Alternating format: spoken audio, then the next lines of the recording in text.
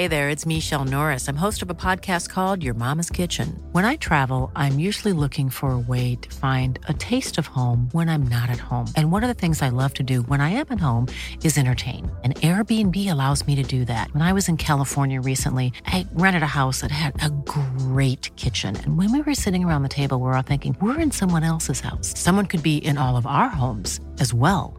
If you have a home, but you're not always at home, you have an Airbnb. Your home might be worth more than you think. Find out how much at airbnb.com/host. A lot can happen in the next 3 years. Like a chatbot may be your new best friend. But what won't change? Needing health insurance. United Healthcare Tri-Term Medical Plans are available for these changing times. Underwritten by Golden Rule Insurance Company, they offer budget-friendly, flexible coverage for people who are in between jobs or missed open enrollment. The plans last nearly 3 years in some states, with access to a nationwide network of doctors and hospitals. So for whatever tomorrow brings, United Healthcare Tri-Term Medical Plans may be for you. Learn more at uh1.com. Support Wrestle Talk! Give us a subscribe. Hey everybody, I'm John Cena. Hey, it's professional wrestler Colt Boom Boom Cabana. Hey, I'm Double J Jeff Jarrett. This is Rich Swann. Matt Riddle, the King of Bros. Support Wrestle Talk. Support Wrestle Talk. Support Wrestle Talk.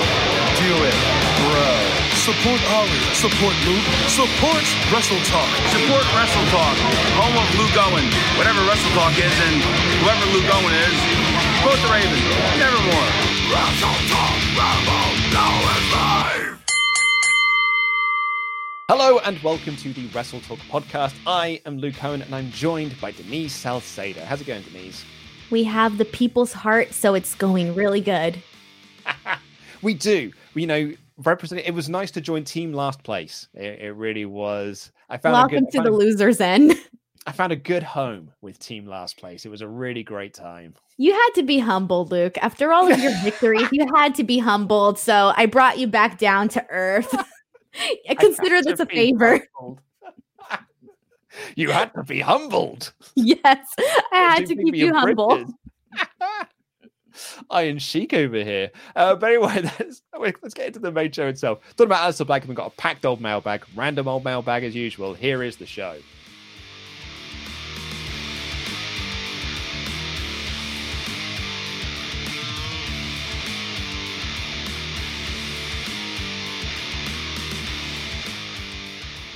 I was going to say happy Thanksgiving. How was your holiday? It was really good. It was very simple. I was just me, my grandparents, and my fiance, which is totally different from all the previous years with, my entire family. So this time we had turkey, we had stuffing, we had macaroni and cheese and mashed potatoes and cake and flan. We had flan. And, it's just a nice time. It was pretty simple. Or as we would say in Britain, flan that flan. Flan that flan. Yeah. We're going way off topic already. I'm less than a minute into this podcast, as per usual. But do you guys then have turkey again for Christmas? No. So I'm Mexican. So because of that, we end up having tamales for Christmas. I don't know what non-Mexican people eat for Christmas. I think they have ham. I think ham is the thing. But the Mexican tradition is to do the tamales for Christmas. We don't do them for Thanksgiving, though. I have heard of a Christmas ham, so that makes sense. Yeah. That's my American pop culture brain has heard the term Christmas ham before. That makes sense. I feel like people get to learn so much culture on this podcast from both you and I. Oh, right. Wait till we get to the mailbag. The first 5 questions are about languages. But before we get into that, let's talk about our main topic of conversation here. So this was a news report that came out this week that came from Dave Meltzer on the Wrestling Observer Radio that WWE have essentially forgotten about Aleister Black. The higher-ups, the people in charge, don't see anything in him. They don't see what level of talent that he really is. They just see him as a guy that's on the roster. He asked to go to NXT. They said no. So he's now just sort of stuck on the main roster. And looking back on his main roster run, Ollie and I, when he first came up, said they kind of made an error right from the off by putting him in a tag team with Ricochet. And it's just why are these two lads in a tag team? This is not how you debut Aleister Black and Ricochet on the main roster.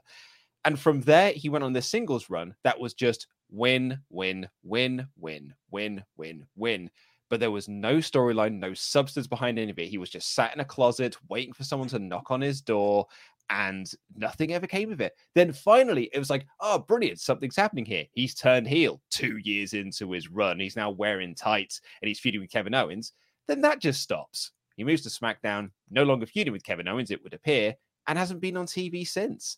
Like, what? And there's quite a few that you could say with this, but I think Aleister Black is one of the biggest dropped balls in WWE in the last 5 years. I completely agree with you 100% on this. If I'm looking at the roster of the people that I have, and I'm just going to be plucking people out based on just, what we know so far of this. If I'm the person in charge and Aleister Black is on my roster, I will tell you that given the selection, he would be one of my top 5 guys where I'd be like, okay, we're going to put a major emphasis on him. We're going to have a lot of storylines built around this guy, and we're going to do something with him. Not only does he have an impressive skill set, but he also has a great look. And not even that, let's add the entrance, even the entrance for fun. We WWE, being larger than life and having a great entrance is part of what gets over with the fans. And that's even something that he had. He had a good look, good gear, everything. The guy has everything going for him. So it's completely, I don't understand why they never did anything with him. One of my dream matches that I wanted to see for Aleister Black, and not just dream matches, but actual storylines, I really wanted to see Drew McIntyre, Aleister Black. When I thought of 2 guys who I thought would have a killer program together, these were the 2 guys that I envisioned. And I remember putting this tweet out, and I remember thinking, oh, this is such an obvious tweet. Like, this is not even a bold prediction. Everybody knows that we're going to get this down the line. And I was wrong, because after this, like you said, we just got Aleister Black on the Raw roster who had like several, weeks or months of just beating up, jobbers, just winning these matches that really had no substance and no meaning. He did have the whole knock on my door situation, which got incredibly annoying really, really fast. Then he was involved in the whole Rey Mysterio, Seth Rollins storyline for some point there. Yeah. And then that was really weird too. He came in, came out, a couple weeks there. Then he gets the eye thing. And then he goes into this weird thing with Kevin Owens that never even has any sort of implosion. And so they really have dropped the ball on Aleister Black. And he is definitely, I hate to say this because I hate to be that person that, oh, if this person was in another company, he would be doing so much better. I never like to say that, but I think Aleister Black might be the guy that I might have to make that exception with. Yeah, I mean, like the Kevin Owens thing, they had one match on Raw, I think, that was like, but it never felt like that was, like you said, like it never came to a full implosion. Like it never felt like that was the conclusion to the storyline. It was just like that was almost the first chapter in this. And Aleister Black is the kind of guy that you can debut in a pretty simplistic way because he's got a killer finish. Like you just do like the big cool entrance with get rid of the creak for starters on the entrance because it makes it sound like there's a TV show here in the UK called Trapdoor. Like I used to watch when I was a kid. That's all I can think of when I hear it is the bloody Trapdoor entrance. And so you kind of get rid of that. Just walk down to the ring, Black Massa top star. Instantly, that's your star made right there. Like we way back in the day, Ollie and I used to do these fantasy booking videos. And one of them that we got was pitched to us was Aleister Black's debut. And it was in the lead up to Cena Undertaker at WrestleMania. When Cena was like calling out the Undertaker, when Undertaker wasn't responding. I was like, what you have here, Aleister Black answers the call instead. Just walk down, Black masses John Cena and pins in 1, 2, 3. That's your WrestleMania match. It's not even a match. It's just he pins John Cena with one move. Instantly, you've got a top guy right now. Like that is, you have established him in a main event scene. He is a top star. And that's the cool thing about Aleister Black. Like you said, he's got a cool look. He's got a cool entrance. He's got a cool ass like style about him. He is a cool dude. But I kind of struggle to find a reason as to why you would look at him and be like, I don't get it. Other than the fact that we know that Vince is never massively keen on tattoos, I guess. Like he's never been that guy. But like that's probably about the only thing I can think of. Oh, that and like he's always said that he doesn't like people who can't cut promos. But I think Black's got a pretty decent promo about him. I think if they gave him something better than, hey, come knock on my door, we might actually get a decent promo out of the guy. Or, hey, like, okay, even if let's just say, okay, he can't cut a promo. Let's just say that that's the argument. to me, when you have all of these other factors going for you, it doesn't seem like we can focus on something different. Okay. You know, we can get a manager, whatever the reason may be. There really is no actual reason as to why Aleister Black was essentially overlooked. Yeah, no, it doesn't make any sense to me. And like, so we've just had the news that Zelina Vega, Thea Trinidad, has now left the company. It's Aleister Black's real life wife. So that has kind of led a lot of people. We had this in the mailbag last week of people like, do you think that Aleister Black could leave as well? I was looking on Fightful for like their contract tracker. Aleister Black's contract details aren't currently that known. So I think at best guess we can say that he is under contract until 2022. So he is probably looking at a 2021 where he's just staying quiet, just doing what you're told. And then when your contract is coming to an end, don't renegotiate a new one and then leave. But like, if I'm Aleister Black, if I'm Tommy End, yeah, I'm probably thinking about moving on to pastures new. I'm not just thinking AEW, but like there is a plethora of places where he could do amazing work. Coming back to the UK scene, he could do some great work over here. There's a lot of opportunities. He's still, he's still young. He's still got a lot of time left on his card. But it really bugs me and it irks me that there is nothing to be done with Aleister Black. Quizzlemania was this past Wednesday. You and I put it in, I'd say, an admirable performance. We did. The effort was there. I think we got screwed. We dropped the ball when it came to charade. That's where we failed. Okay, that was all me. That I failed on that one. Yes, I didn't do particularly great on it either. I just stood there and started laughing. I had a meltdown. What you saw there was a public meltdown. In all fairness, we got like the kennel from hell. Like I didn't know how to act it out. I really didn't know what to do. But the point I was going to make was where we had like the polling 100 people when we did Family Fortunes, like Aleister Black's Black Mass came up in the best finishers of all time. There is still an appetite there from WWE fans for an Aleister Black push. Like that move, the Black Mass was voted above the pedigree. Above like the 619 sharpshooter. Right?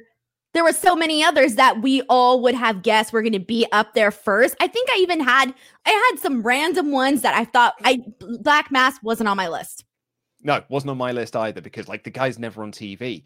But that move is still, it's so over with people. And there's a simple formula with Aleister Black that I think that you can just strike upon. But yeah, I mean, so to answer the ultimate question, do you think that he should leave? Unfortunately, my answer is yes. Same for me, unfortunately, as well. So we can't go through the AEW NXT ratings for this week because it was Thanksgiving. The ratings have been delayed. I think they might be coming in sort of like an hour or so's time, but by the time we're recording this, we don't know what the ratings are. But I thought that AEW was a pretty solid show. I've heard mixed things about NXT. I haven't had a chance to catch up with you. I had such a busy day yesterday. But what did you make of both shows? So they were both really good. I thought the best segment on AEW was the whole Taz Cody segment. I thought that was fantastic. And I thought the best segment on NXT was that main event ladder match. It was fantastic. And, one of the things that we've been hearing a lot is people say, well, not people, but on Raw, basically the whole, WrestleMania caliber match, WrestleMania main event caliber match. And part of me was like, man, last night's NXT match was not a WrestleMania caliber match, but it was a pay-per-view caliber match. But I do want to say, like, I said this even on my show. If anybody didn't watch that NXT main event, I thought it was really good. Oh, man, I'm going to be checking that out today if I can find some time. I've got a really busy day ahead of myself. I also need to remind myself to email you because we're doing our end-of-year polls for so the Wrestle Talk podcast will be doing our best matches, best pay-per-views, and best wrestlers of 2020. And we're doing things a little bit differently this year. In previous years, Ollie and I have just made separate lists. Then we have done sort of like collated lists together. This year, we are including the entire Wrestle Talk family in our viewing. So all of our website writers are voting, all of our editors, all of our moderators, our social media team, our online on-air talent, and we're going to be sending it out to the extended Wrestle Talk family. So I'm going to be sending it to you, to Sean, to the Friendos, to Brian, Queen of the Ring, and get all of your thoughts on it. I can give you some slight teasers of what is going on at the moment after we've had 20 people come in. it's tight at the top of to what is going to be the best pay-per-view of 2020. There's only 8 points separating first and second. And it's an interesting thing. There are 2 WWE shows that have made it into the top 10. That's my little tease for you there. I'm excited. When it comes to wrestlers, only 2 ladies have made it into the top 10. I think I can guess who those 2 ladies are. I won't say now, but I can guess them. And top match, we've got 1 runaway winner. But there has been sort of like, and it has been like consistent. For what? For top match? Top match, yeah. Okay. There's been one consistent one that everybody voted? Yeah, as like their favorite. Oh, okay. I think I know which one too. For a second, I was like, wait, there was quite a few that I remember really enjoying, but then I remembered a specific one. Oh, yeah. The wrestler one was very interesting, actually, because there was one guy who was like running away with it as like the best wrestler of the year. And then for like 6 nominations, like 6 votes came in where they didn't vote for him at all. So he totally fell down the card. And now he's starting to climb back up again. So he is now sort of almost neck and neck with another guy for who the top wrestler, according to Wrestle Talk, is for 2020. It's been very fun. Okay, yes. I need to get this email. You got me all excited here. I'm going to leave this show and start voting now.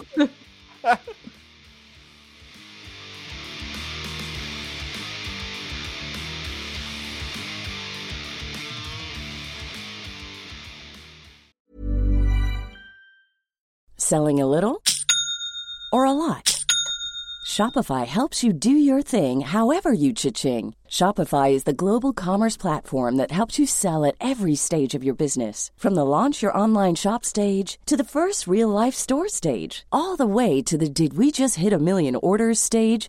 Shopify is there to help you grow. Shopify helps you turn browsers into buyers with the internet's best converting checkout. 36% better on average compared to other leading commerce platforms. Because businesses that grow, grow with Shopify. Get a $1 per month trial period at shopify.com/work. Shopify.com/work. Hiring for your small business? If you're not looking for professionals on LinkedIn, you're looking in the wrong place. That's like looking for your car keys in a fish tank.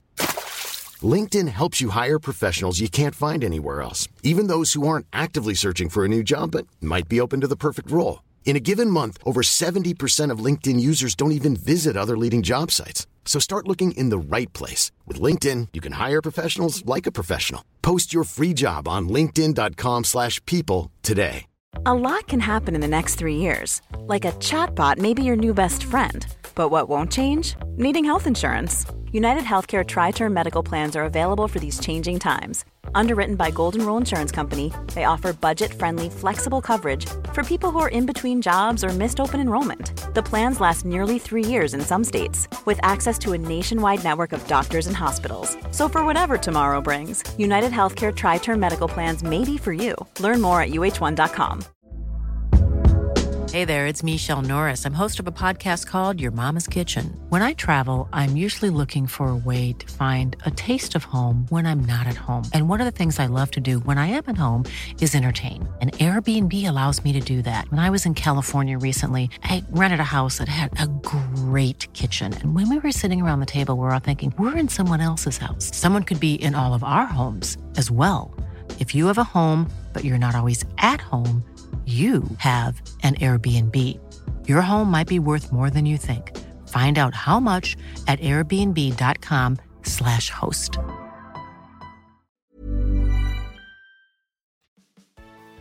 Do you like quizzes? Do you like wrestling? Do you like watching self-professed experts in their fields being exposed as dangerous frauds? Then you'll love Quizzlemania, brought to you by Parts Fun Known, the team behind acclaimed wrestling RPG No Rolls Barred. Join us every week as 4 wrestling pundits pit their knowledge against each other in a cerebral wrangle for prizes, glory, and a bit of good old-fashioned escapism. Enjoy the videos live every Wednesday on Parts Fun Known's YouTube channel, or subscribe right now to have them beamed straight to your mobile device. Quizzlemania, it's the showcase of the immorons.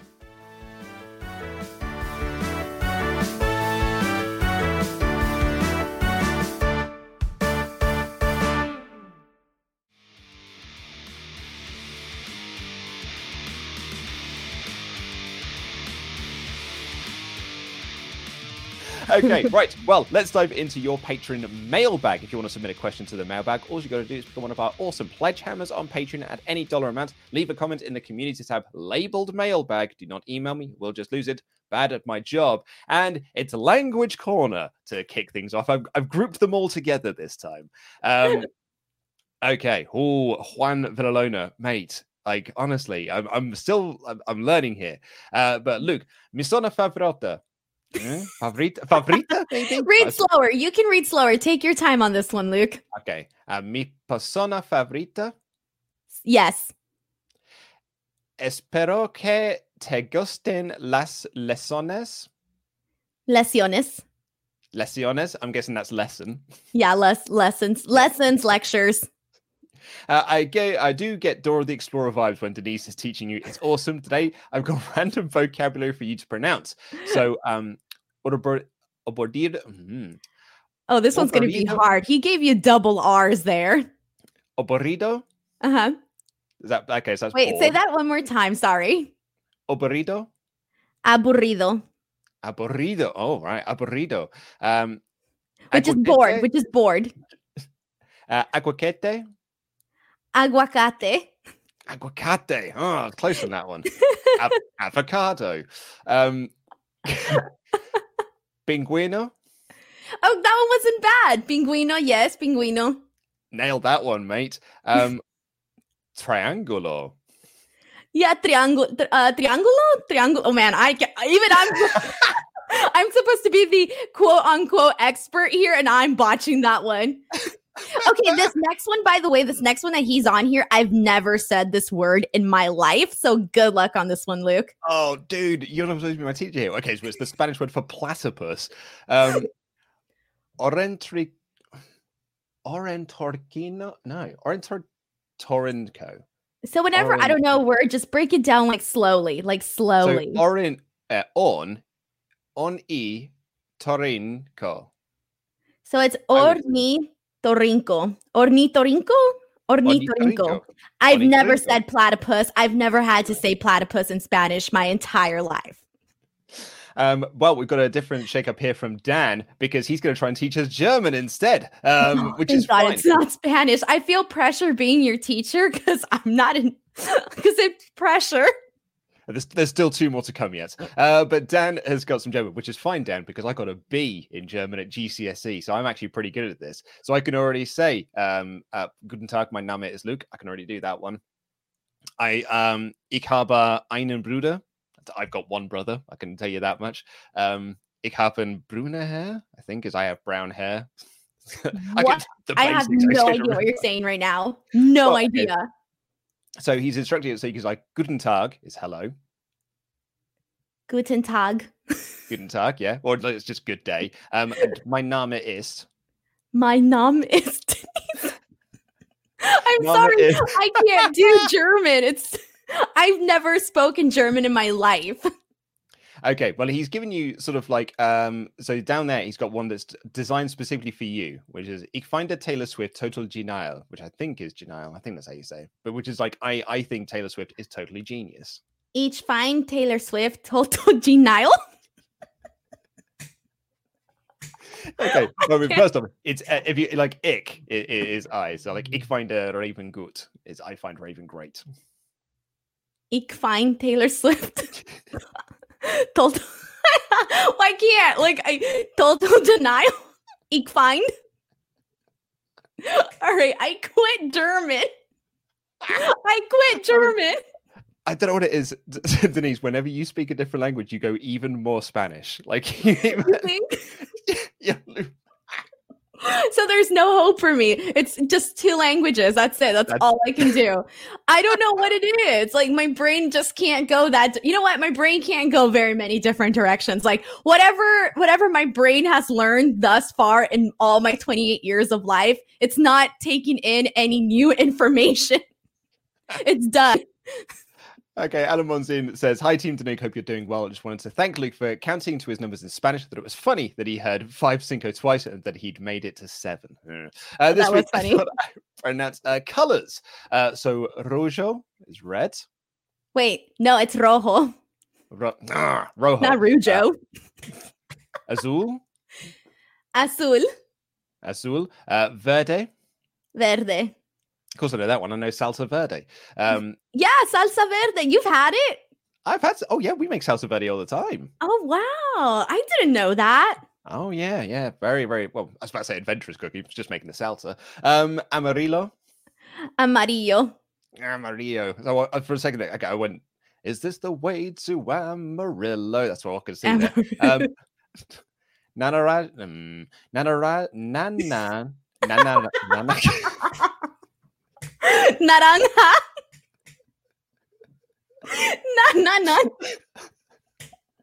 Which, by the way, that's how you would also say, like, just like orange the color and then like orange like the fruit would be the same thing. Okay. Which I think everybody would know that, right? I don't know. Maroon.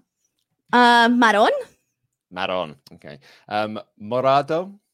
Yeah, that one actually you did pretty good. Morado. Blanco. I know that one. Good job. Negro. Because again, you had when the Sin Cara were feuding with each other, and they were Sin Cara Blanco and Sin Cara Negro. I remember that feud.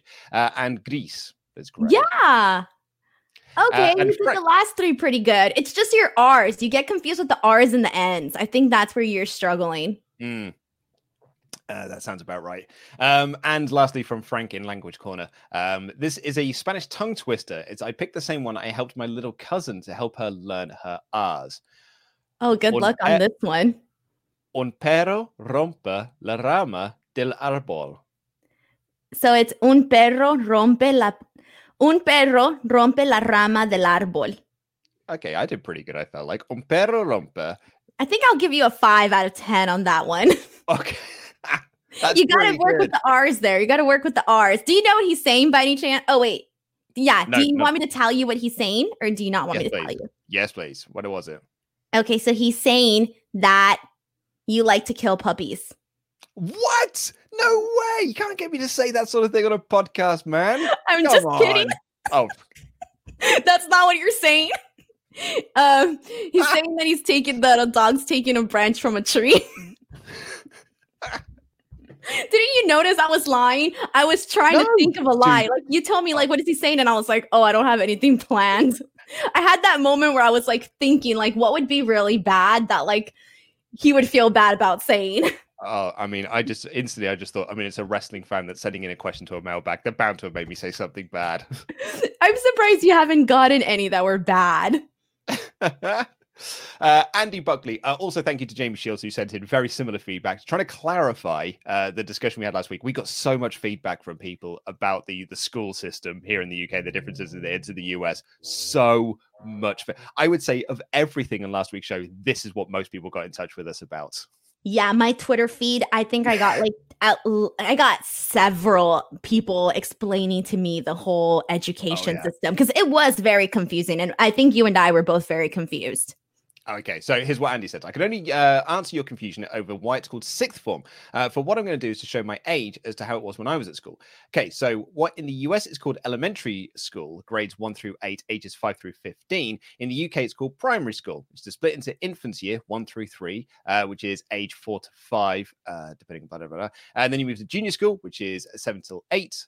7 or 8 until 11. Then you move to high school, 11 to 16, which is 1 to 5. Then after sitting your exams, year 5, you either left school and started working, or when it's the sixth form for 2 years before heading to university. So to simplify, primary school and high school years, they changed it to current years 1 to 11 to cover both schools to get rid of infant, junior, and high school's individual classes, but decided to leave sixth form as it is. As to why it's called sixth form, I hope that clears it up. It really doesn't, Andy. So my head is now spinning after typing that, trying to get it correct. Sorry, Andy. I'll never understand it. Someone sent a chart, and I thought the chart was the most helpful because you can see it directly compared versus grades and years. And that chart, I thought visually really helped me out. I got to go through my Twitter feed and see if I find it again, but it's somewhere in my Twitter. Okay, right. Now we may have some wrestling questions. Dwayne The Gronk Johnson, if you go back in time and change any moment in wrestling history or prevent it from happening, what would it be? I think the most famous one would be 1997 Starrcade, right? Wouldn't you have to say that? God, I didn't even think of that. But you're absolutely right. Like, Jed, get that main event right. Like, that is exactly. That's such a good answer. There's a difference. Normal count and then fast count. There you go. Oh man, what a toxic place WCW was. Like Nick Patrick be like, "Oh, I thought I did a fast count." Bollocks, lad. You knew you were doing a regular count, dick. And unfortunately, it just made both Sting and Bret Hart look really, really dumb. The only person who came shining out of this one was Hollywood Hogan. Oh, absolutely. As per usual when it comes to WCW. Yes. That is such a great answer. Like, I don't think I've got a much better answer than that because, like, the suggestions that Dwayne gives is like the Montreal Screwjob, the, curtain call. But yeah, Starrcade 97, get that right because that really could have helped, like, in terms of, like, WCW's credibility because a lot of people saw that and was like, oh, God, what is this finish? God, that's great. Such a good answer. I'm moving on. I'm not going to do any better. Brian Heath says, excuse me, Danuk, I'm going to start giving you life questions because Denise changing her mind mid-answer is always fantastic. I changed my mind mid-answer? Oh, yeah, that one time I did. Yeah. But what is the key moment in your life where you realized you want to do something in wrestling journalism?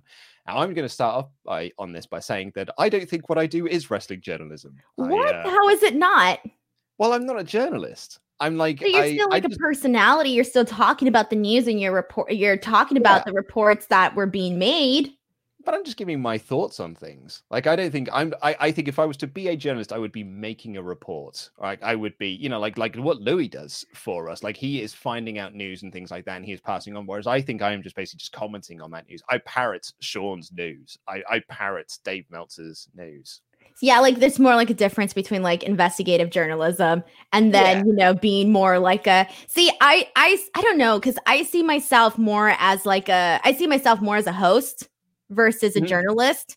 Because again, I don't do like the investigative work like somebody like Dave would do or Sean or Louie or, people like that. So I don't do that.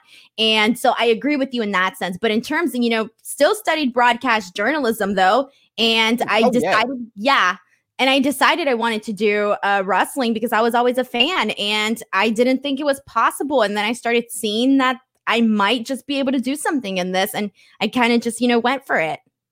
I was going to say, I meant that more for me sort of personally. I know you're an actual proper journalist because you got degrees in it and stuff.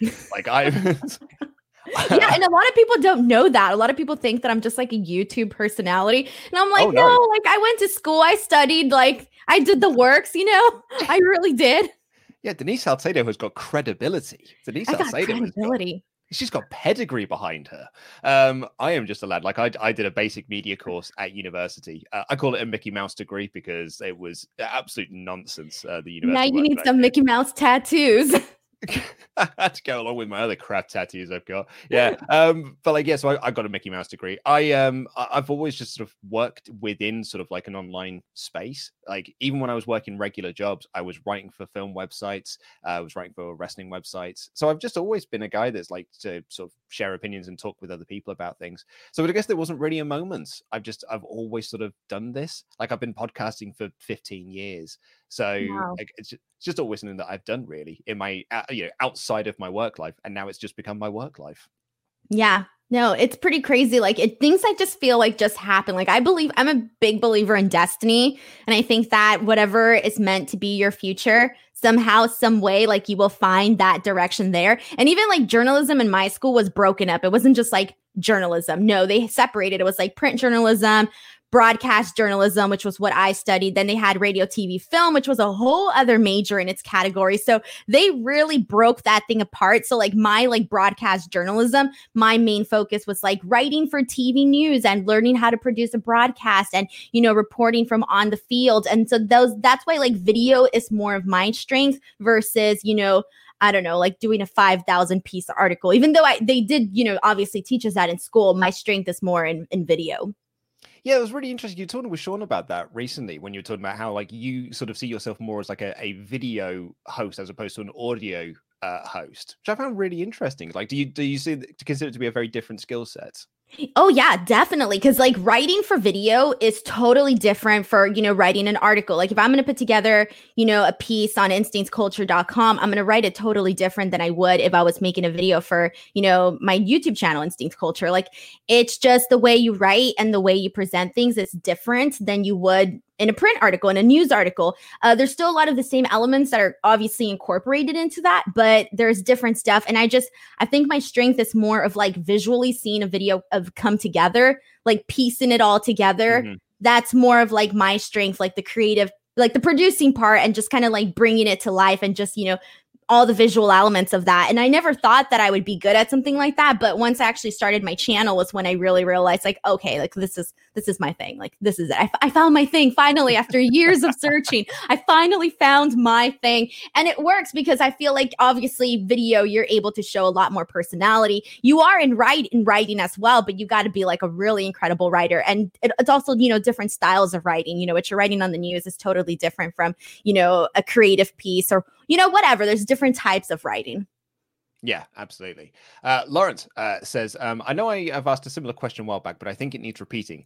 How is WWE making money in this pandemic? Without pay-per-view buy rate money, no LiveGate, no merch money from touring, no Saudi Arabia, how can this company still say it was its best fiscal year? Is there an actual way to find out those numbers? Yes, there is. WrestleNomics, because they're a publicly traded company, they have to release these numbers. So we have access to them. I highly suggest following WrestleNomics on Twitter, because whenever they do the WWE financial, the quarterly reports, they break it down in such incredible detail, like to give you everything you need to know. I'd also recommend the Wrestling Observer newsletter for that as well, because Dave breaks it down he does incredible deep dives into everything about this. Lawrence continues, are the TV deals really that good to sustain full payroll at the ridiculous Thunderdome hardware cost? This is what I did for a living before coronavirus, and none of these numbers are falling into the right boxes. AEW's press release numbers are more likely true, but I'm thoroughly convinced WWE is lying their tail off. Please share any of you have. No, I mean, they have to, as a publicly traded company, they have to give you the right information. And yeah, the TV deals are that good that they are making bank. You literally said everything I was going to say. It's legit. I know a lot of people are like, oh, WWE, they always lie to us and this and that. They can't lie about this. They would literally be sued by, they would be sued. They would be in very, very heavy trouble with the law for doing this, especially lying to their investors. And again, you mentioned they are a publicly traded company. And again, they can't lie about that. And you see that in the quarterly numbers. You think the numbers, they don't lie. And the TV deals are legit. And the thing that I found really interesting, particularly from the quarter that just came out, they are making more money from merchandise this year without live shows than they have in previous years with live shows. Like because they don't have live shows now, the .com sales have just skyrocketed. And are they having more sales? Is that happening? So they're having more sales. They're doing better numbers now on merchandise than they were last year, which I find staggering, because the whole point of doing live shows was to get the live gate, but also to sell the merchandise. You're getting like $1 per head. Now they're getting $1 per head without doing the live shows. Do you shop on WWEshop.com? I have not bought a wrestling t-shirt in many a year. I have done in the past though. See, I never got my merch from WWEshop.com. Ever. If I got a wrestling t-shirt, I strangely enough got it from like Spencer's, or I got it from like the live events. And so I'm not used to shopping on WWEshop.com for merch. So it is a little bit strange to me. And obviously I do shop on Pro Wrestling Tees because, there's just such a big library of different wrestlers that are on there and you can, buy from. So it is very interesting to me to sort of find out that, hey, they're making a lot of money with merch in that sense. And that's pretty cool because it could be scary. That's a big issue that, not having these live events, you don't have the people there buying, especially because when you're there at the event, mom's there with her kid and, kids like, please buy me something. Please buy me something. And you kind of got no choice but to buy your kid something. And I'm that kid. My uncle would always buy me whatever I wanted. We would go up to the line. What do you want? And I'd be like, I want that t-shirt. I want that thing in there. Can I get something else? Yes, you can. Okay, I'm going to take the program book too. And a lot of families, they're like this. And so it is pretty interesting to me that they are essentially turning to the online version and shopping more online.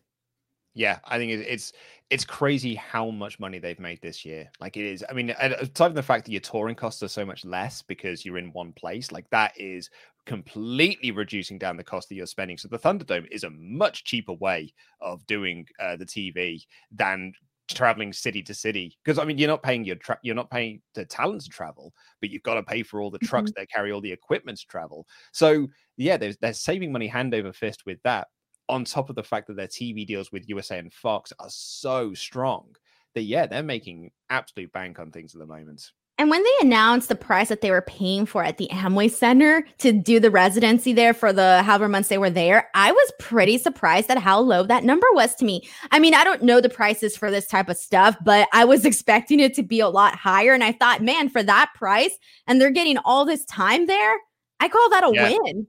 Absolutely, it's a win.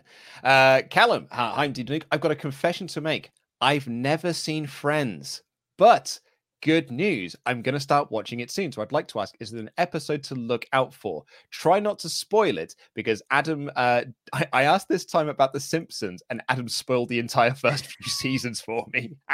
Sorry, Callum. That's terrible. I hate when that happens. My grandma spoiled The Queen's Gambit for me. She spoiled the whole series. I was like, why am I even watching this now? I still watched it, but still. I haven't seen it yet. It might be on a weekend watch list. Yeah, you should watch it. It's pretty good. I won't spoil it for you. Don't worry. Friends episode. Watch all of them. They're all going to make you cry. And not cry, excuse me, laugh. There is one episode, but I can't say what it is without spoiling it, that I thought was their most dramatic episode. And it was very, very dramatic. Their most dramatic, most serious episode. I'm giving you the eyes to see if you know what I'm talking about. But it's so vague. Like, no. Okay, the wax. Do you remember the wax? Eating the wax?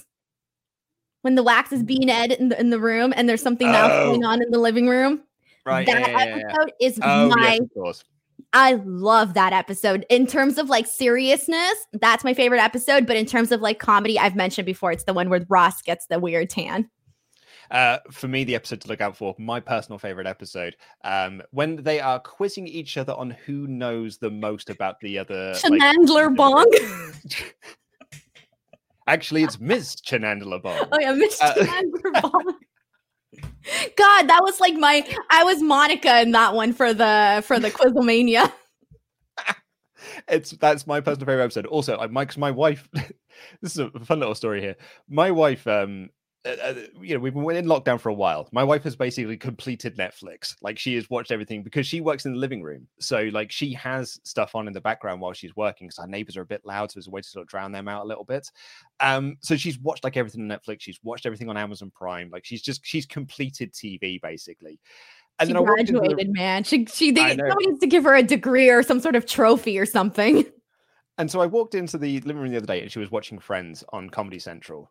And I said to her, I was like, oh, so that's what it's come to now. You've completed Netflix. You're just watching Friends again. And she was like, no, I'm not. It's just on. Like, it's just on TV. And that's been the same way for the last 3 weeks. I walk into that living room, Friends is on TV. My wife, she won't admit it, she's just watching Friends now. She's just watching Friends again. All over again. All over again. And it's the same episodes all the live long day. But there was an episode yesterday that I absolutely love as well, which is Chandler in a Box. Yeah. A lot of Thanksgiving episodes yesterday, for obvious reasons. Yeah. But yeah, so please let us know what you thought of Friends. I could talk about it for a while. Timothy Perry, this is my first post as a patron. I've recently joined up, been a subscriber since January 2017. Not ashamed to say, I've seen every video you guys have ever made since that date, and I do mean every video. My question is, do you think AEW does not produce enough baby faces? I love the product, and I think they're doing amazing work. Excuse me, but after Hobbs' heel turn last week, it got me thinking. I realized there are a lot more heels or tweeners on the show. I don't necessarily think it's a bad thing, but what is your thoughts on whether whether AEW should push more babyface characters to go up against the heels tweeners? You're incredible people. Thank you for all the work you do, Tim. Thank you so much for your message. I think they've got loads of baby faces. They got some very strong ones. Moxley, Cody, Hangman, Cassidy. Jurassic Express, best friends. I think they're fine on that sense. Yeah, I think they've got they have got a good spread. They have got a lot of heels, but I also think there's a lot of baby faces to be going up against them, and those tweener characters as well. I think that I would disagree with what you've got on that one, Tim. Connor King says, we still love you, Tim. But yes, absolutely we do. Connor King says, based on all the mixed reports and the statuses of live shows, do you think that WWE will actually continue to put on live shows once it's possible again, or just stop them completely? Do you think it's possible WWE would only put them on to try and counter AEW? So this is kind of ties into what we just had about the sort of the fiscal reports and the sort of numbers and stuff. And some people have speculated on this, that WWE may just stop doing house shows because they've realized that they probably don't need to do house shows anymore, and whether or not they would just stop them outright. I do see that as a very strong possibility. I think one of the things that COVID-19 has taught us is that we can do things a lot differently. We don't have to do the things. It's forcing us to make changes. And I think some of us are seeing the pros and cons of whatever changes we're making. And I think WWE is definitely seeing the pros right now of not necessarily doing all of these house shows. Yeah, because like really the idea of house shows is just, it's sort of an antiquated thing, really. It was just like it's touring around so you can get WWE into certain markets and to, you know, get their sort of product out there. But really you could just do that with Raw and SmackDown as a touring show. You don't need to do these house show loops and just making people work like when Moxley left WWE and Seth Rollins was doing those promos or doing those interviews and stuff saying like, well, the problem is that Moxley couldn't handle the schedule because we work like 400 dates a year. And like, you know, like Seth Rollins saying that as like, it's a good thing. I'm like, dude, you shouldn't be working 400 dates a year. Like that's insane. You shouldn't be doing 3 shows a day. That's insane. Like it's too much. It really is too much. Yeah, you don't need to like run your talent ragged. And it feels weird though. It almost doesn't feel like it's that many dates because like here, like in LA, I think we would get like a couple of house shows, like not even that many. And then we would get like several. We got a lot of Raws. We didn't really get any like SmackDowns or anything like that. We got a few, obviously, a couple of pay-per-views, but it didn't even feel like that many. And I thought to myself, man, you would think with all of those dates, they'd come to LA more often, but you don't realize how many cities there really are, you know, throughout the United States. But whatever. It's crazy. I mean, just ask Ross when he's trying to name all of the states. Yeah, otherwise exactly. Otherwise, he can't name turkey dinner. Mark, so fun fact about that: I didn't get the joke at the start of the episode where Joey's just like 58, and that's the joke because he named 58 states. I didn't get that. I didn't know how many states there were. I was just like, you were like, okay, yeah, sure, whatever. 58 whatever. states it is. What a funny guy he is. You should do. Have you seen that meme going around where I think it was a German guy who like tried to guess or tried to name like all the states on a map and he just like wrote them out, but the results were like really hilarious because he had like California, then he had the Yeehaw states, and then he had like New York somewhere over here, or is it Florida? And he was trying to like pinpoint them all. It was hilarious. Oh my God, you need to do that. It's so funny. Okay. Yeah, because I don't think I could name. I don't think I could name every state. I live here and I can't name every state. That's embarrassing. That should also tell you how bad our education is here, and they don't really teach us geography. Marcus Sol Campbell said, who do you think the best wrestler turned TV actor is? Or what is the best TV role by a wrestler? I was trying to think about sort of like back in the day, it felt like you got a lot of like wrestler cameos on TV shows because like wrestling was this really popular thing in the late 90s, early 2000s. But the one that springs to mind for me is The Rock appearing on that 70s show. Where I was going to tell you that one. So for F4W, I do these Twitch commercials where I do like fun trivia stuff. And I did a trivia for The Rock and his like movie career and stuff like that. And I did one where that was one of the questions, like, oh, which TV show does he appear on? So I was rewatching it and I couldn't stop laughing at like, he's basically like, when he says that one day my son is going to be the most electrifying man in sports entertainment. And then Red Foreman is like, yeah, okay, good luck with that. Yeah, sounds great, man. I took that one too. I was like Ken Shamrock in that episode as well. It's just the really angry wrestler. He's just like, and Jeff and Matt Hardy doing a bit of a wrestle. It's a good episode, that. Yeah. So I think that's the one that always springs to mind for me of like a wrestler appearing on a TV show. Austin did some good stuff as well, but yeah, that for me. But like The Rock's always going to be the answer. The Rock is the best wrestler turned actor. Like that's an undeniable fact. Did you ever see his Hannah Montana one? when he was on Hannah Montana? I have never seen an episode of Hannah Montana, I'm afraid. Okay, well, just go online and find the clip of The Rock on Hannah Montana. It's hilarious because they essentially make him into a woman. They do his hair, they do his makeup, they give him jewelry, and he looks so funny. Is it a Disney show, Hannah Montana? Yeah, it's a Disney show. It's with Miley Cyrus where she plays that she's like living the double life and she's a pop star, but then she's also like a regular girl. It's every girl's dream. So everybody watched it. All the wannabe pop star girls watched it. Me. Because I used to work in a toy shop when I got out of university. So like I know of Hannah Montana. Like I've never seen it, but I'm sort of aware of it. But I was more of a High School Musical kid because no. I see because I worked in the girls' toy section of this toy shop. So like I was like restocking the shelves and stuff. So I kind of got to know a lot about High School Musical. Plus, the toy shop that I worked in got sent one CD every 3 months.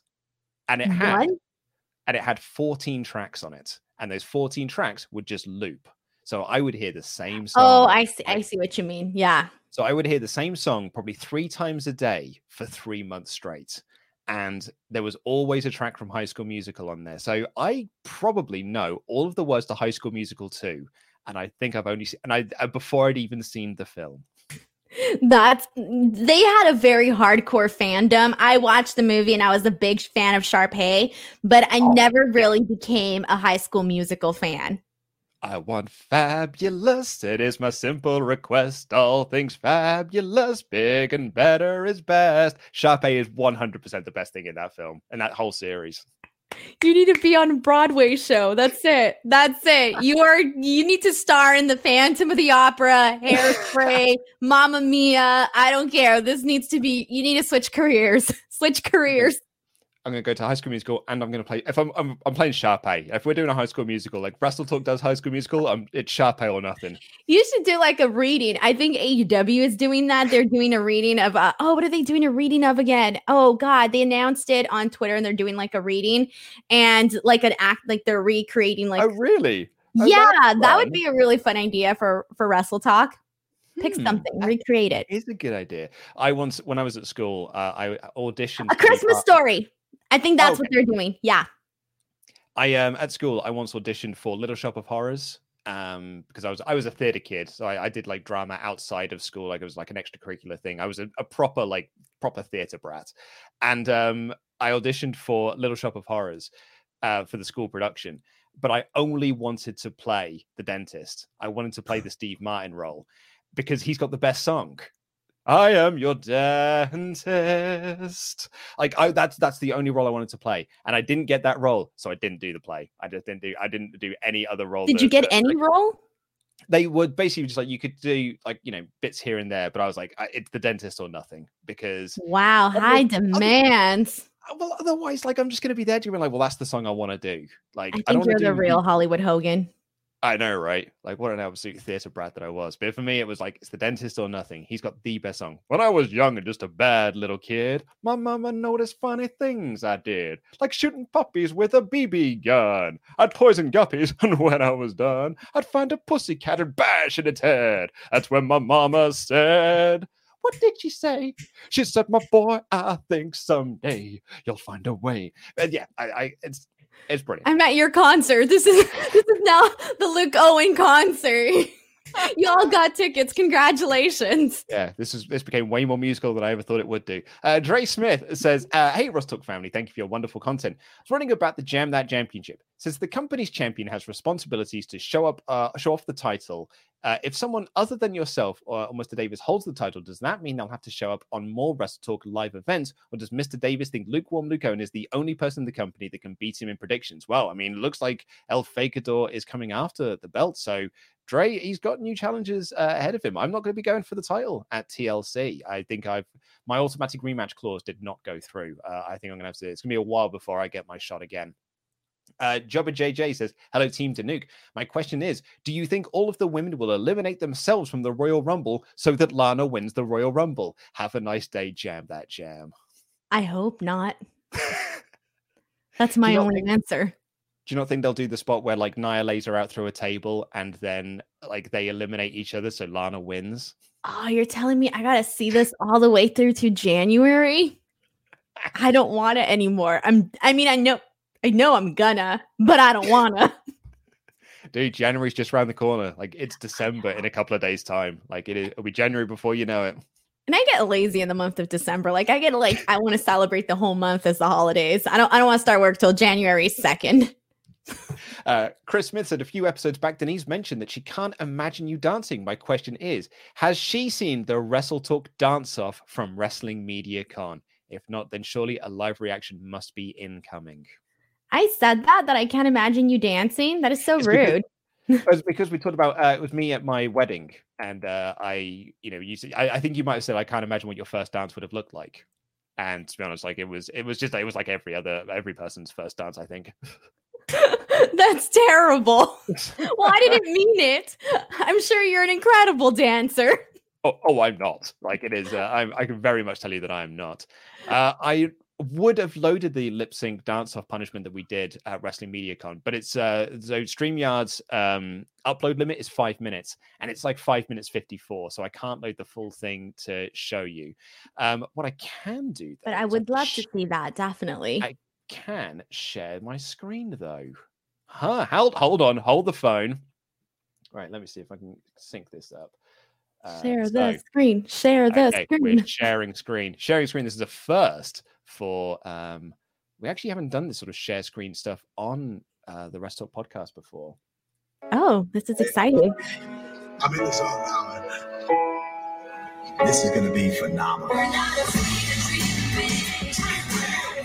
Oh my God.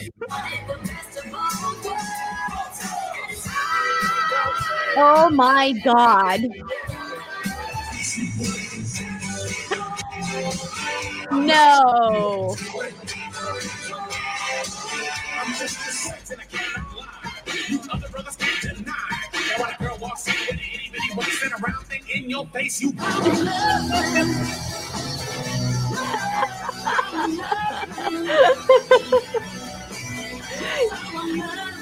I feel like Ollie was born for this. He was meant to do this.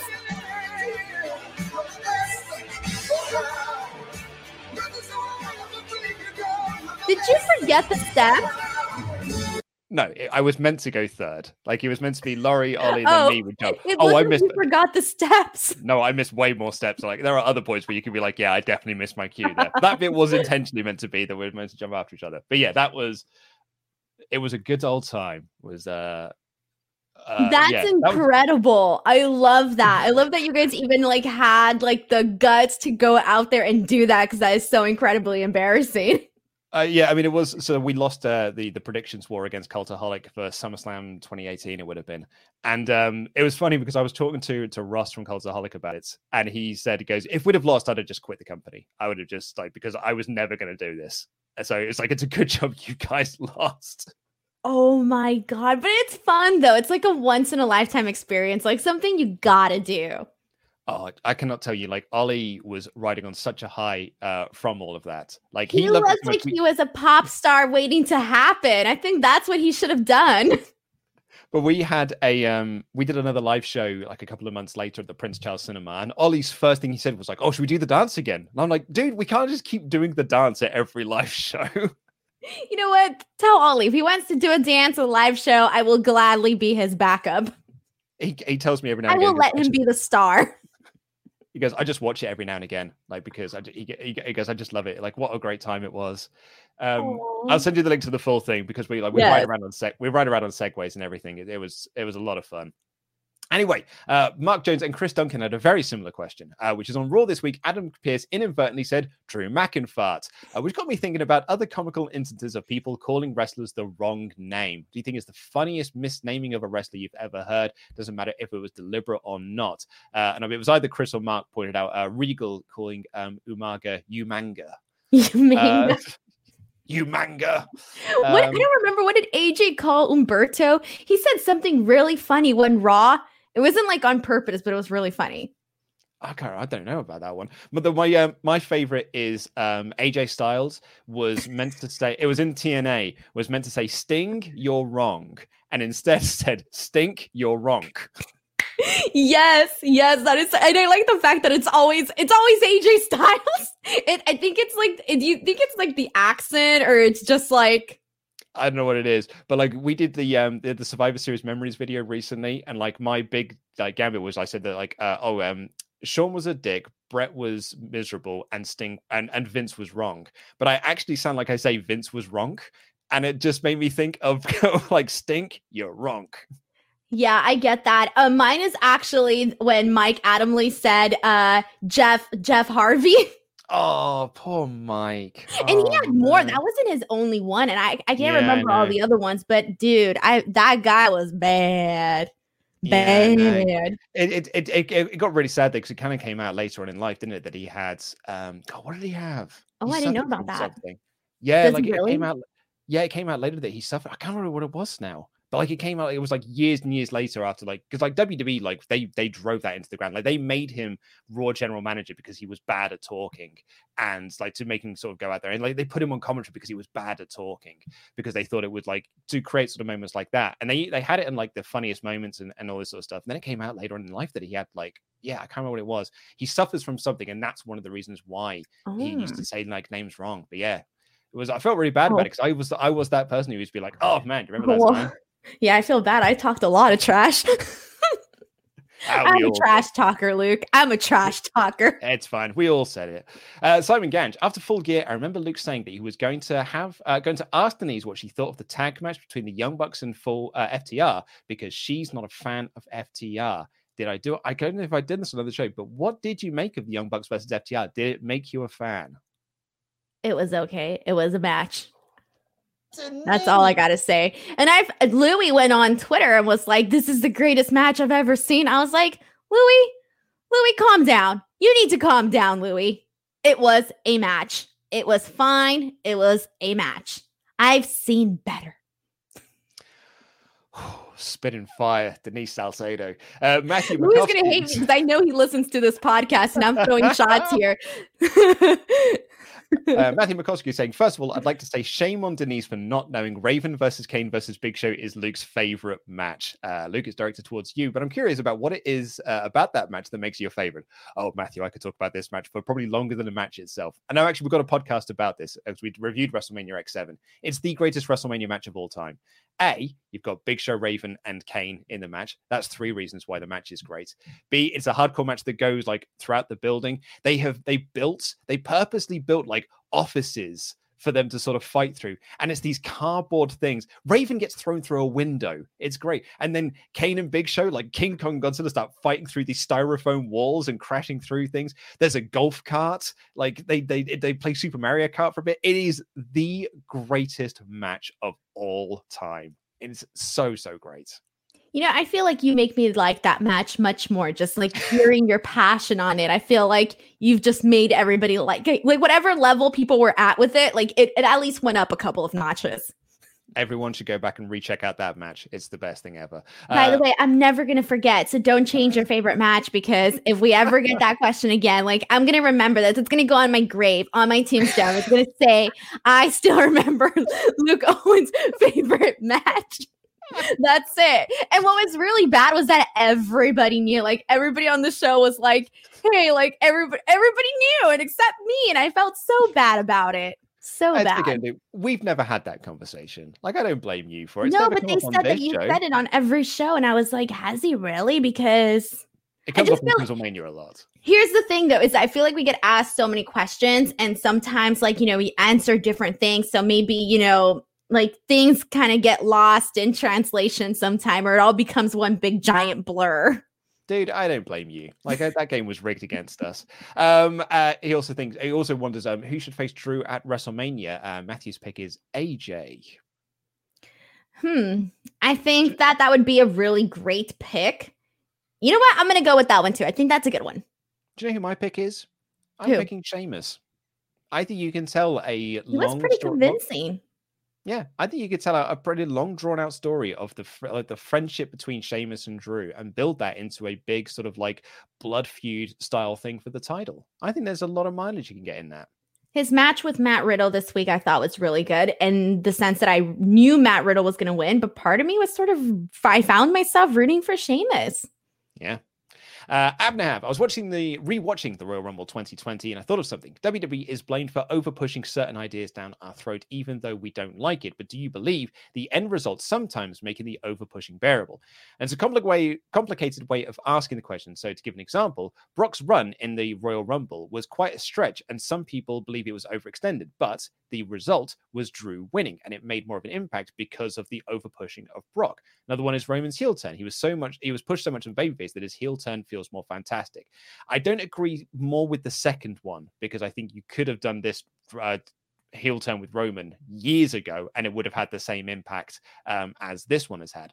But the Brock example, we said that at the time. We said that during the show, that Brock being in the Rumble for so long made Drew's elimination of him so much bigger, and therefore Drew winning the Rumble so much more impactful. I think the Royal Rumble is a brilliantly booked Rumble match that they did this year. I agree with that. And also, I just think that it depends on the situation. You know, I think the Royal Rumble, and then the Roman thing separately are two totally different things. So I really think that it just depends on the situation. And it's like all those things. I think, you know, when there's a certain group of people being really loud with their opinion about something, sometimes it feels like that's the majority. But in reality, that's not always the case. It just so happens that their voices are a lot louder. Absolutely. Oh yeah. It's always the loudest ones that you hear, even if it's the vocal minority that you're. Exactly. The only thing I didn't like about the Royal Rumble was the Kofi thing. Like, I think just Kofi coming down and just getting completely squashed again by Lesnar just did like nothing for him really. Like if anything, it just cemented the fact that Kofi is no longer in this title picture. Like he's a tag team guy again. Yeah, I felt bad for anybody who got their hopes up because they did fool us for a second. They really did. And we had a lot of people in the chat, like because we were doing the live stream for it. And a lot of people, when Kofi came out, they were like, this is it. This is the moment. And he just gets completely jobbed out. And I'm like, yeah, that tells you everything you need to know. Yeah. Trevor says, I'm not sure what your feelings are towards this, but I hate the Blue Universal Championship. Felt like the title is cursed. I was excited that Balor was the first one since I was a huge fan of his, but it went downhill from there. It's just got a terrible history. Balor gave it up the day after winning it. Goldberg buried The Fiend and Kevin Owens to win it. The fans turned on Seth Rollins during his reign. Brock held it hostage twice. Mania 34's main event. Braun's terrible reign. People booing it out of the building when it was revealed. The list goes on. While Roman is doing great with it now, I can't help feel that the worst title in pro wrestling history is the Blue Universal Championship. Do you agree? I don't think so. I wouldn't say I agree with that statement. What about you? It's not had a great run, I would say. I think it's like I enjoyed Kevin Owens as champion, but he was just holding it until Goldberg could win it. Really, that's what it almost felt like. So maybe it was just like the way that it's been sort of tossed around.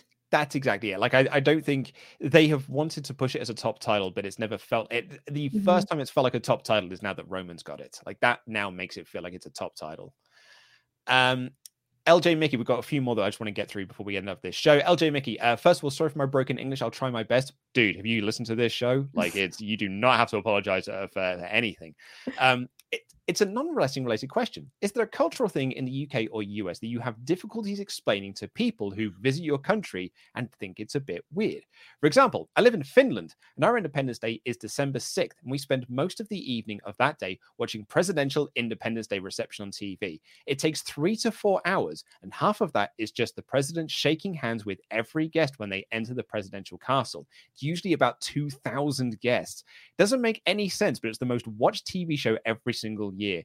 This year, it's the first time since World War II that we don't have that tradition because of COVID-19. That's very interesting. I didn't know anything about that. Yeah, I don't think it's weird at all. Like that. I mean, I suppose I may think it's slightly because I think if the Queen had a show here where she was just shaking hands with people, actually, no, do you know what? Screw that. If the Queen had a show where she was just shaking hands with people, it would be the most watched thing here as well.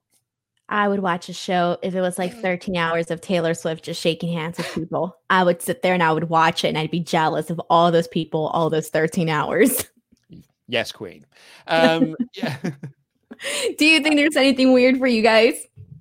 I think ours is very, very, very obvious. I think the weirdest thing about us is that we are just not on the same page as a country. We're just so different. So there's so many people here that are just, it's very complicated here. we brought this up again on yesterday's show, but me and Ollie used to make fun of the World Series because it's not the World Series. Well, it's not the World Series, is it? Like, it's only America that compete. It can't be a World Series if it's just one country. And someone emailed in was like, well, Canada's involved as well. I'm like, cool. So like, it's basically the other America is involved. My fiance is a big time sports fan. I would love to know what he would have to say about this. Because I do see why you guys would laugh about that. But then I also see why people that are big fans of baseball would necessarily get all wild about that. Yeah, I think it's fine to have a baseball tournament, but I just don't think you can call it the World Series. I think because I don't even know what the correct answer for that would be. Football has the World Cup because the world competes for it. Yeah, exactly. Yeah. See, I don't know what to say on this one. I pass on this one.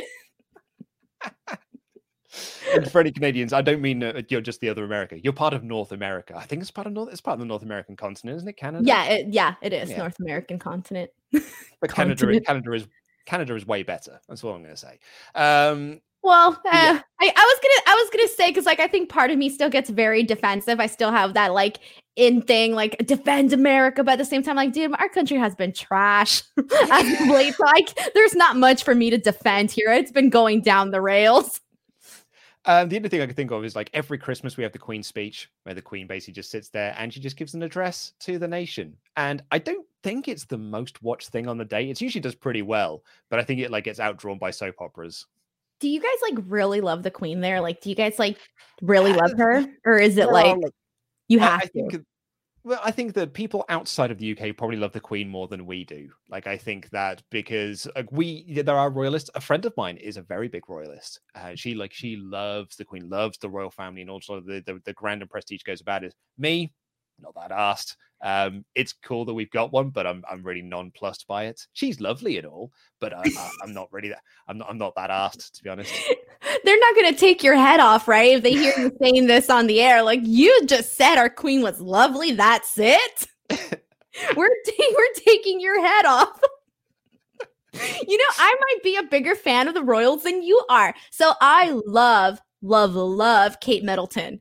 Love her. I have like a big picture of her face on my wall because I am just so fascinated with her in terms of like how she is, her personality, her hair, her clothing. Like, I, in my mind, keep telling myself that's the woman I want to be when I grow up, even though I'm already grown up and have not got into my Kate Middleton status. But I love Kate Middleton. Kate's great. We all love Kate Middleton. And we do get a national holiday when there's a royal wedding. We get a national holiday so we can go off and we can spend the day watching the wedding. When there's a baby, a royal baby, it becomes big news. Like, my wife gets really annoyed by it because she's like, why are we still talking about the fact that there's royal babies? Like, who cares? Like, who cares? And I'm like, people love it because it's like it could be the next potential king or queen of this country. But yeah, but to be honest, I mean, this may get me some heat. I'm more of a Meghan Markle guy. I think she's way more interesting of a royal because she's not a royal, is she? She's the outsider. Yeah, she's the rebel. That's the rebel. Her and Harry, way more interesting. And I love Will. I love Will and Kate. But I think Harry and Meghan, they're the best. Wow. So your team, I love Meghan too. I really do. But I'm team Kate Middleton on this one. Wow. We finally found something we do not agree on. As much as I love Meghan, I got to love Kate a little bit more. My favorite thing about Kate Middleton is that she was like positioned as like, oh, she's the street trash that's worked her way. I was like, no, she's not. She was already rich and like she was already wealthy and stuff. She was already into the high society. Luke, I read fan fiction books on this. I went to the library and found fan fiction books that were about Will and Kate, okay? And I was so obsessed with it. And in my head, I was like, I'm going to find a prince and I'm going to marry him. And like me of all people. And so I think that's part of the reason why Meghan Markle is like so popular, because it was like something that like, you know, it happened for her. Yeah. There was a girl I used to work with who her job was basically to be a Kate Middleton impersonator. So like she was like a blogger about Kate Middleton. She like all of her fashion was modeled after her as well. She got like interviews and stuff that like our local newspapers and actually national newspapers used to interview her about sort of like her opinions on Kate Middleton. And she was like, yeah, she was a Kate Middleton lookalike. That is fantastic. I wish I had that job. Okay, 2 last questions to get through. Flaming Clive, do you think that Vince McMahon owns a cat or a dog? I personally think with his schedule, it's a cat because dogs are more demanding of time and attention. I see him with a fish. Yeah, that's good. And he also says, if you could own any animal from WWE, who would it be and why? That is, I can't even think of a single wrestling animal outside of the gobbledygooker, and I don't want the gobbledygooker in my house. That would be really, really bad to have in your house. I don't know. I can't even think of something. Yeah. Maybe that, I don't know. I don't have an answer. No. And lastly, Abhiram says, why do you think the WWE tried to kill the one fall chant? Because it wasn't something that they came up with, and they don't like fans having fun. Or the fans getting over. Which is really weird. Really weird. And very lastly, who do you think has had the better career, Jericho or Taker? I don't think you can compare their careers. They're two different bananas and potato chips. Yeah. But I mean, if I was to answer the question, it's Taker. Like it's Taker has 100% had the bigger career.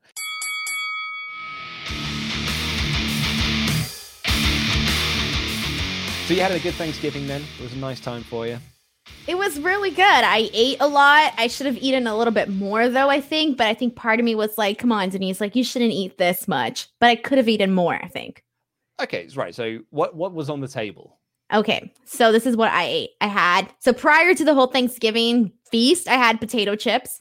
And then for the actual feast, I had turkey, I had stuffing, I had bread rolls, 5 cheese, bacon, mac and cheese, potatoes, and afterwards I had choco flan, which is a flan with a chocolate cake that was covered in walnuts and chocolate. And then after that, I ate more. I had a cup of pineapple and coconut ice cream. And then I had an extra bread roll before this podcast. So I think and then I had 3 Diet Cokes. So maybe I shouldn't have eaten more. I really kind of like, for like the rest of the night, I was thinking, should I go for an extra bag of, a little bag of hot Cheetos? But then I was like, no, I could go for an extra bowl of stuffing. And I was like, no, I can go for an extra bread. So I went for the extra bread. The mac and cheese thing, I think, is always the thing that's kind of like thrown me off about Thanksgiving, because we've done Friendsgiving here where we're like, well, we're going to do mac and cheese as well and sweet potato mash along with like, but then we always like, we combine it with like, our roast potatoes and, but like, you need gravy, surely. Like if you're going to have turkey, then you need to have lashings of gravy over it. But gravy and a cheese sauce, like on pasta, surely that doesn't mix. I don't think it matters. I think you just mix it all in. Like today, I dipped my turkey in butter. Just for fun, because we forgot the gravy this year. We usually have gravy, but I think like because this time it was, not like a big family gathering. I don't think we put like, oh, we have to get the gravy too. No, like it was just, like, okay, we thought of the main ingredients and then we forgot the gravy. But yeah, like I needed something to dip my turkey in. So I dipped it in the butter. And then afterwards, what I did is I got the turkey and I got the mashed potato and I sandwiched it together and I ate it together like that, which was fantastic, a breakthrough. And then afterwards, everything just became a blur. I just mixed everything like soup. It was fantastic. Now my stomach hurts though. Yeah, it's good. Like it's the idea of gravy and cheese, and also because you've got like the carbs of pasta with the carbs of potato. Like it doesn't feel like it's a complete meal. I don't know. I don't know the answer to that. I just know that it was delicious, and I was just eating it all. Yeah, like I'm a gravy man. There was a period in my life where I was basing my meals just around what I could have gravy with, because I just love it. My wife caught me the other day just drinking gravy, like because we had sausage and mash with some peas and Yorkshire puddings, and afterwards, like, so my wife, I pour gravy over everything, but my wife likes to be a bit more selective with how she has her gravy. So we serve her gravy in like a little cup, and then she could, with a spoon, that she can just sort of like spoon out and just sort of spoon gravy when she needs it. It's pretty sensible way of doing it, as opposed to me is just pour gravy over everything. She didn't finish off the gravy. So when I took the trays out to the kitchen, I just stood there and I was like, I'm just going to finish this off. So no gravy down the hatch. Oh, it was great. I can't see. I like gravy, but I don't think enough to put it over everything. I think it's just I have gravy once a year, really. Oh no, I have gravy pretty much every single Sunday. Bloody love me some gravy. Do you like gravy more than ketchup? Oh, 100%. Yeah, absolutely. Oh, we can't be friends anymore, Luke. This friendship is over. This friendship is dead over. It's done. We had a good run, good day. Team ketchup all the way. I love ketchup. But like I put ketchup on everything, like my eggs, my, whatever else needs ketchup. I know. I mean, maybe it's just because I'm British. I'm a brown sauce kind of guy. Like if I'm having like breakfast of a morning, then that requires a sauce. It is usually brown sauce. HP Fruity is my go-to. I'm not really. I think ketchup's grand and all. I'll like have ketchup in a burger, but I'll also have that with mustard. And I kind of prefer I will say I prefer like American mustard to any other type of mustard. I think that's much better. But I much prefer that over ketchup. I can't believe this. My heart is broken, and I'm not a fan of mustard, so I'm all team ketchup. Like I'm team ketchup, buttermilk, honey mustard, Thousand Island sauce. I'm forgetting my sauces. I was trying to name them all, and then I forgot them all. Thousand Island's a great shout. So also honey mustard's brilliant. Like that's really good shout. Oh yeah, absolutely. Do you guys like burger sauces? Like my other go-to. Love burger sauce. Isn't it just what's your burger sauce? Ours is just like Thousand Island and like ketchup.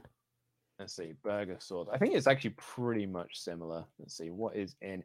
It's condiment served with French fries. It's a combination of tomato ketchup, 2 parts mayonnaise, and variations with other additional ingredients to the basic recipe. So yeah, it's basically just ketchup and mayonnaise. Interesting. Oh, it's good though. I like that. I have that with my pizza. Like that's my pizza dipping sauce of choice. Oh, so you dip your pizza too in something? Oh, dude. I mean, I've not got involved in your arguments with Sean over like dipping pizza, but yeah, like I mean, over here, though, dipping pizza is a pretty natural thing because like every pizza place gives you dips. Yes, it's such a natural thing. They promote it here on the commercials. Like Papa John's comes out, they're promoting dipping your pizza in ranch. It's a natural thing to do here, but apparently for some people, it's like really weird. Yeah, no, dude. It's pretty much the only thing you can do. I mean, I do it again, particularly with a crust. I like a thick crust. I don't like. I like a deep pan pizza. Like I want as much like bread in it as possible. Love that. So last night I was recording a podcast, and it overran. Like we were recording for 4 hours, and my wife didn't realize we were doing a double taping, so she ordered a pizza without me. She ordered a pizza on her own. And did she like save you any? She did not. That's savage. She ordered a pizza on her own. Granted, she knew that I wouldn't like it either because it had blue cheese on it, and I do not like. Oh yeah, I don't like blue cheese either. I second you on that one. Smells like feet. I'm not putting that in my mouth. Smells like feet and butt, and I'm not having that. The feet and butt. Yeah, never eat blue cheese. It's awful. I ate blue cheese one time, and like I think I threw up that night. Oh, it's not great at all. But yeah, so she had pizza without me. But by the time I'd finished my podcast, I couldn't order pizza. It was going to get too late. I couldn't wait another 45 minutes, then eat pizza and then try to go to bed. So I just had to have a little like sausage like wrap thing that I made. But all the time I could think of was like, I didn't get to have pizza, but my wife did. That is so sad. Like, I don't understand how there wasn't like a big blowout argument. I would have been livid. Oh, I mean, I felt like I felt like I had not communicate the fact that I was doing a double taping of my podcast, which is why then she had to eat on her own. And it was just sad that I didn't get to eat with her, really. But you know what, though? If I was your wife, I would probably do the exact same thing. I'd be like, he's taking long. Like, I ain't going to wait for him. I'm going to eat my food, and I don't care what he does. But if I'm on your end, then I'm going to be pissed because I'm like, what the heck? You didn't give me any pizza? So, like, I would do what she did, and then I would be mad if I were you. Right, before we go, what's your plans for the weekend? Try to get some work done and not be lazy this weekend because I'm like getting in the holiday mode and that is not good. Not good. So I'm staying busy, trying to stay busy. Yeah. Are you planning on taking December off basically? I mean, I hope not, but I'm like, I should be working Saturdays and I've been taking Saturdays off. And so that's a no-no. I need to start working Saturday, especially if I'm going to be the hardest working person in infotainment. I can't take Saturdays off. Okay. Well, anyway, that's all we've got time for on this edition of the podcast. Thank you all so much for joining us. Thank you again, Denise, for being on this show. It's my favorite show of the week. Have a great weekend, everyone. Pete and Randy will be back tomorrow with the SmackDown review. So take care. Enjoy that. I love you. Goodbye.